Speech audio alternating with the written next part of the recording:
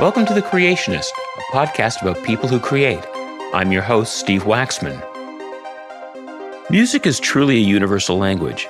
A great songwriter can evoke a myriad of emotions with just a few choice words and create a melody that will stay with us for the rest of our lives. Blue Rodeo is one of Canada's most beloved bands, and singer-songwriter Jim Cuddy has contributed more than his fair share of music to a songbook that will stay with us for generations. Once I realized I was going to sing these songs over and over and over again, I thought I have to work more on the stories. I have to go deeper into these stories. People connect to what they want to connect to. And it's often not necessarily what you want them to connect to. So all I can do is write my little novellas and put them out there. In 1993, after releasing 4 consecutive platinum albums, Blue Rodeo gathered at guitarist Greg Keeler's farm to record what was supposed to be an acoustic EP to be released while the band took a break from touring. Instead, the project turned into a full album called 5 Days in July, and went on to become the most successful album of the band's career. Contributing to that success was the album's opening track and single, 5 Days in May. I caught up with Jim Cuddy at Blue Rodeo Studio in downtown Toronto, where we sat on an old couch and talked about songwriting. In particular, I wanted to talk about 5 Days in May, whose opening line, "They met in a hurricane," drags us into the heart of the song. I remember from long ago, whether this is the right quote or not, that John Hyatt said, the very first line of your song is the most important line and it came to me, they met in a hurricane. And so then it just went from there, this idea of love is first sight and two people disappearing into the ether at the end of the song and not having any idea whether they lasted or not. And it was at a time for our band when we were writing a bunch of songs to allow for a lot of soloing. And I felt that one was going to be a different platform for us because it was more mellow. And usually the soloing songs were high grinders. They had a lot of energy and electric. And this one had a nicer acoustic bass to it. And it would be good to have a big piano solo, a guitar solo. Well, I mean, the guitar solo, I guess it wasn't really planned. A lot of the execution of the song wasn't planned because it happened spontaneously in Greg's living room at his farm. And I think when we finished that song, we didn't really know what we were doing. We were just playing along, and Greg started to do this crazy stuff, and we just followed him. Was it the lyrics that started, or did you have some music? Did you have something on the guitar already that you were kind of working off of? That one is but they were pretty simultaneous. So the I knew going in that they met in a hurricane would be the first line, and then I just you have to appreciate that so much. So much of songwriting is this crazy repetition, this almost comatose repetition, just over and over and over, and very pleasant. Like I could play the same pattern for an hour, and I'm sure that anybody in the room would start to have an epileptic fit. But it mesmerizes me, and I just play it, and then the story is occurring to me, and I'm moving it forward line by line, and then I start recording and doing all this stuff. But just endless repetition. So that one I tried to move I had a verse, and I can never recite my own lyrics. I know the first line, but I had the verse before I knew where I was going to go in the chorus. But I knew I wanted the chorus to go to a major chord and be bright and stand up. So, and the lyrics have to mirror that. And they have to be about if there's something indefinite in the minor chord pattern of the verse, there has to be something definite and stated in the chorus. So the chorus is more about this can happen. Sometimes the world works for you, and so I knew where I was going with it. So if you are focused on starting the song with a great first line, does that first line then tell you what the story will be, and how do you figure out what the resolution to the story is? Well, that's the whole question.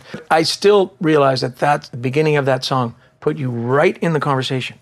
So all of a sudden you picked up the phone and you listened to this conversation. So yes, I realize this is somebody coming back to talk to somebody that had circumstances been different, they may have been talking to them across the dinner table, but instead they're calling them because they're around the corner. And so I knew that story could unfold, but it takes quite a while you have to figure out why they weren't together. And those are decisions. I mean, you imagine a story. So the reasons they're not together definitely differ from the genesis of the story. The genesis of the story has real people, but the reasons they're not together in the song are imagined. So again, it's just, I mean, we're in my place. Like I sit here and I just go over and over and over it. And so if it's, hey, it's me, why can't I remember the lyrics? What a big surprise. Hey, it's me, what a big surprise. Calling you up from a restaurant around the bend. So I might do that. And they'll go, what does he say next? You know, what do you say? And then I just keep the conversation going. And then at some point, you know, like any long conversation, it has to change. It can't just be about, you can't just go skirt along the surface. You have to now get down and say, you know, I admire you for moving on, and I've watched all the things you've done, and, you know, and the implication, I've done nothing. and I don't know, you have to be, I mean, to be a songwriter, I think you have to be very comfortable just walking through fields of imagination, just staying in there and imagining and being comfortable that this is real, that you're somehow expressing something that's real and that needs to be put into a song. And but it's just, you know, so much of it's just time spent. I didn't know how that song would end when I started it. So how much of the song changed when you brought it to Blue Rodeo to record? It changed a lot because it had a very different feel. It had more of a feel like a hurricane because I wanted it for the soloists. And I didn't really honor the song enough. And it wasn't working. And so I changed it to be like the picking pattern I used when I was just writing the song. So I was just writing the song, and it was easier to play the picking pattern because I don't even know why I turned it to I mean, I think I did it in concession to the band, but it didn't really work that way. All the lyrics, the rhythm of the lyrics works with the picking pattern. It all kind of syncopates to that. So I really came back to where I had been because it didn't work with the band. So do you remember when the first time you guys played the song live and how the audience reacted to it? Would they have known the song? Was it before the record came out? It was before the record came out because we played it. We played it that summer.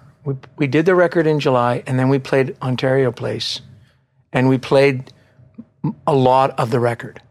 And so that was brand new to people. And it's hard to tell because we were popular enough at the time that people were accepting everything we did. And it was wildly hippie vibe on the stage. You know, we had all this junk on the stage. But I think my recollection, whether it's faulty or not, is that it was very quickly accepted. It was very interesting with the record company because we had gone and done a whole bunch of demos. We'd just come off the Lost Together tour, which was our absolutely our highest volume level tour, which was terrible and exhausting. And we wrote all these songs, and half of them were electric, half of them were acoustic, and we decided to shelve the electric ones for now and just do the acoustic ones. So when we did the acoustic record, we had sold it to our partners as, this is just a sideline record. This is just an interesting one, and we'll get back to what we normally do later. And it had a power because of the way it was done, because of the way it was recorded, that when you listen to it, it didn't sound like a secondary project. It sounded very big and it was very moving. And so everybody sort of came around to it, that it was, songs were good and the sound the vibe was undeniable. So I think that's what the audience felt too. The audience reaction just to the beginning of the song is always an incredible moment in a Blue Rodeo concert. Yeah, I mean, I think that you can't plan those things. You can't plan that there's going to be some memorable sonic way of opening a song that make people go, oh, they're going to play this one. I love this song. And so you hope, and it's nice. I mean, I'm always playing the harmonica, so when people do react, I start to smile just instinctively. And it's not the easiest way to play the harmonica. When you smile, you let unnecessary air in. So, but it's a nice thing. And that was the first time I'd played harmonica. All those things. There was the recording of that record. I never played mandolin and I'd never played harmonica. I just learned because the song dictated that that's what it needed. So those were of my first toots on a harmonica, let alone recorded. Well, let's go back to when you started playing music. Can you talk a little bit about where you grew up and how music entered your life and you started playing? I grew up in a household where there was a lot of music. My mother had been a singer in college, and she always liked singing. And my dad liked music, so that we always had records. And my uncle was a jazz pianist, and so whenever those parties would happen, or anytime they were all together, my uncle would play, the American Songbook, and my mother would sing. And I always loved it. My grandmother was a singer. None of that was particularly my style, but I was always around music. And then, of course, I'm a child of the 60s. So there's that truly incredible thing that happened when we were, I guess, 64. I would have been 8 or 9. And the Beatles came on TV. And all of a sudden, this whole world of music which was so exciting, came to me. And so I always imagined myself as a Beatle, or we'd make fake guitars and play. And I got a guitar when I was 10, because I was also really seriously into cowboy music. I really love cowboys, and there's a lot of music in cowboys, cowboy movies and stuff, Roy Rogers and Burl Ives, and I loved that stuff. Still do. And so I got a guitar, and that was an era where it was just all around you. I learned a lot of corny songs to begin with, but I learned House of the Rising Sun because the Animals had it, and it was easy to do that. Dun, dun, dun, dun, dun, dun, dun.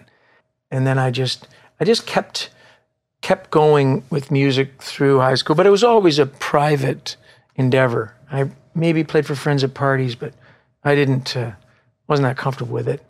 My mother would get me to play for her friends, so that was one thing. And believe it or not, it was helpful. Because super intimidating, but they're already, what are they going to say? That was horrible. They're always encouraging. And then in university, I started to play a lot. I go to the folk clubs. I was not really a big 70s rock fan. I wasn't super into Led Zeppelin and all that kind of stuff. The era for me had sort of passed. And I was in university, I started to listen to Jackson Browne and the Eagles and get into this folk rock, country rock stuff, and then Jerry Jeff Walker and the Burritos and all this kind of stuff. And that was what really took me along. And then after I left university, I decided I would just devote 1 year to music, because I just loved music, and I didn't want to.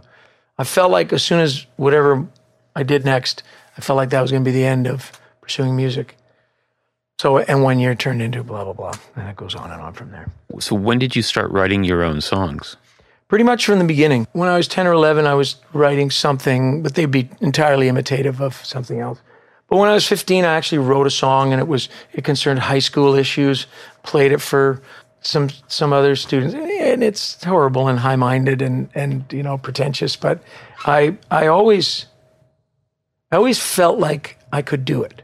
I don't think I had any particular flair for it, but I always felt like that was something I could do. I think people are drawn to creation. They look at a drawing and they think, I could make my hands do that. I couldn't. I could never make my hands do a drawing. But as soon as I heard music and song construction, and especially when I sort of started to hone in on things that, listening to the Beatles was great, but I never thought I could write a song like the Beatles. But listening to Jackson Browne, I thought, I can do that. And listening to folk stuff and listening to country stuff. So I always just felt like I could do it. And then I was driven. There's a guy at university named Walter McNee who's now a super high up guy in MasterCard, but he's an amazing musician. And he was a great guitar player, and he knew all kinds of stuff that I wanted to know. And I would find out his schedule, and I would sit on his porch, and he'd come walking up the street from class, and he'd go, and he'd just roll his eyes like, oh, God. And I'd say, just show me one thing.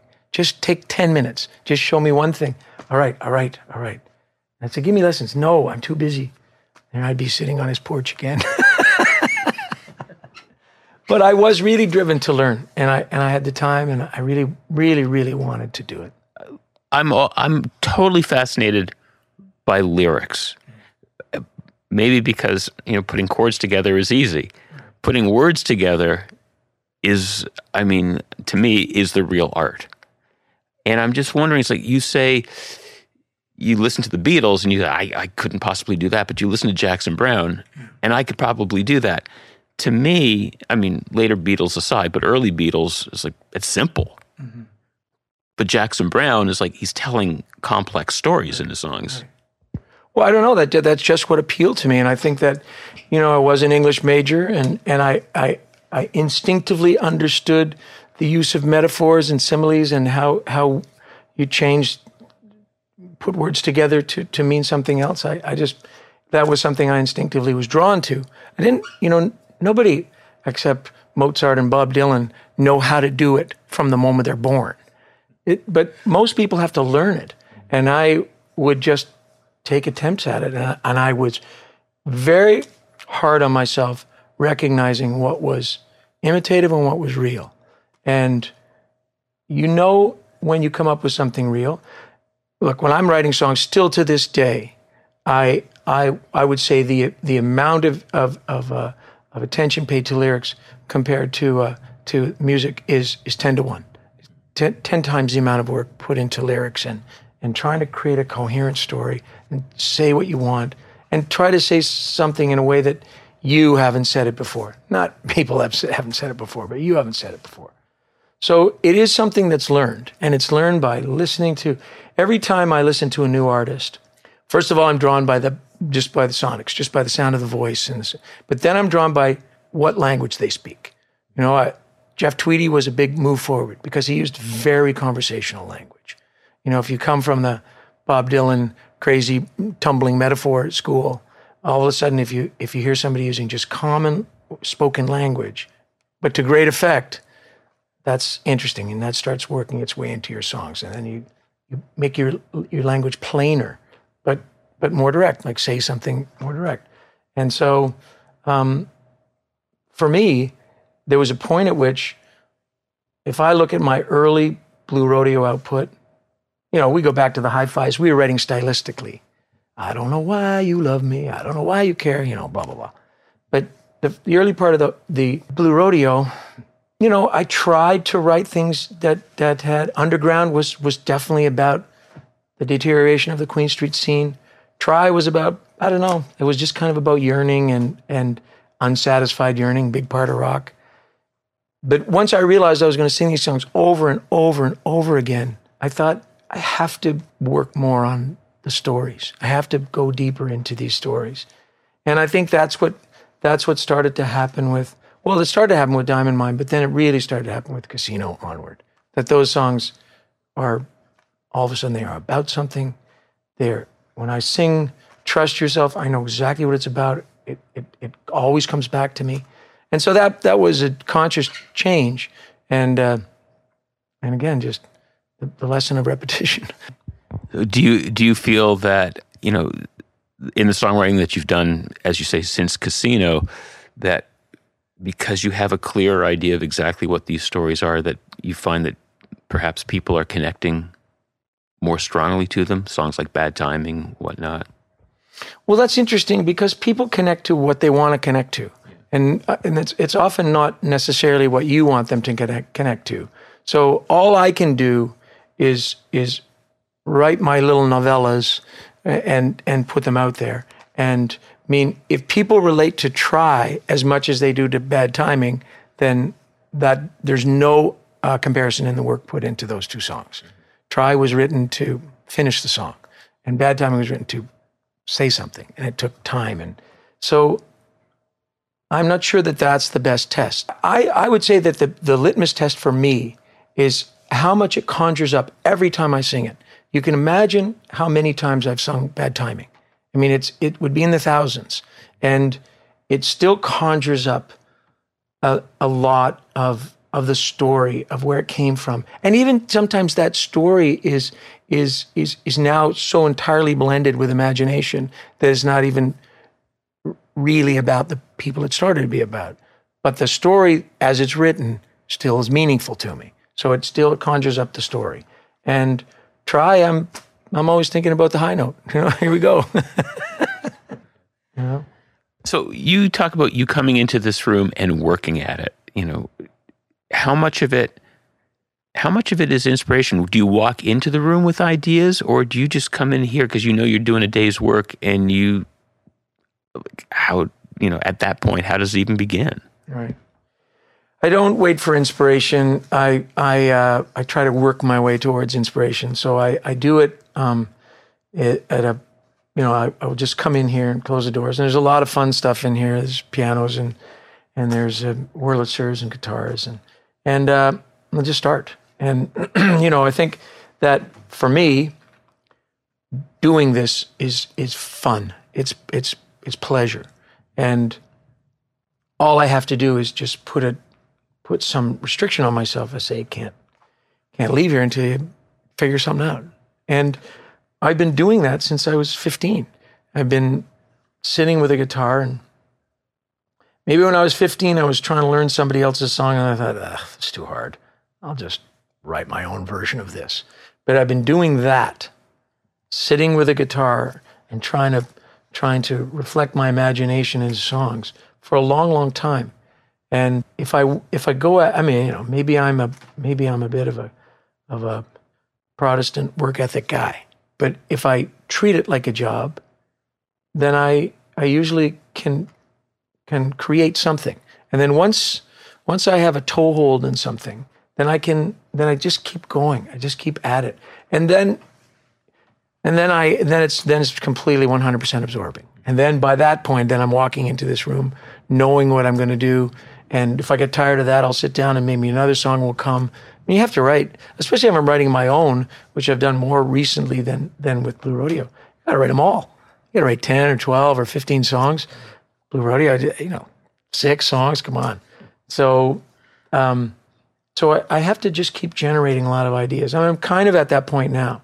I have 2 songs on the go, and I realize that I know what it feels like to be 100% absorbed by it, because I'm tapping my foot at night when I'm sleeping. I'm waking up anxious to get over here, and that hopefully will come, but I'm not at that stage yet. But I'm just at the sit in here, do some work, come up with something, move ahead. And I know I'm there because everything I'm seeing. I saw the Stars play the other night, and they had this one little piano thing. I thought, that'll be a good start.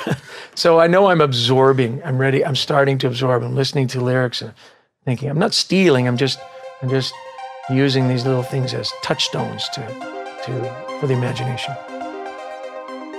I hope that you enjoyed this episode of The Creationist. If you'd like to find out more about Jim Cuddy or Blue Rodeo, go to bluerodeo.com. You can hear all of Blue Rodeo's music on any of your favorite streaming services. If you'd like to comment on this episode, offer suggestions for future episodes, or just say hi, please email thecreationistpodcast@gmail.com. And please don't forget to subscribe to The Creationist and rate us on whatever platform you're listening on. And if I could ask one last favor, please share this podcast with any of your friends who you think might be interested. I'm Steve Waxman, and I created this podcast.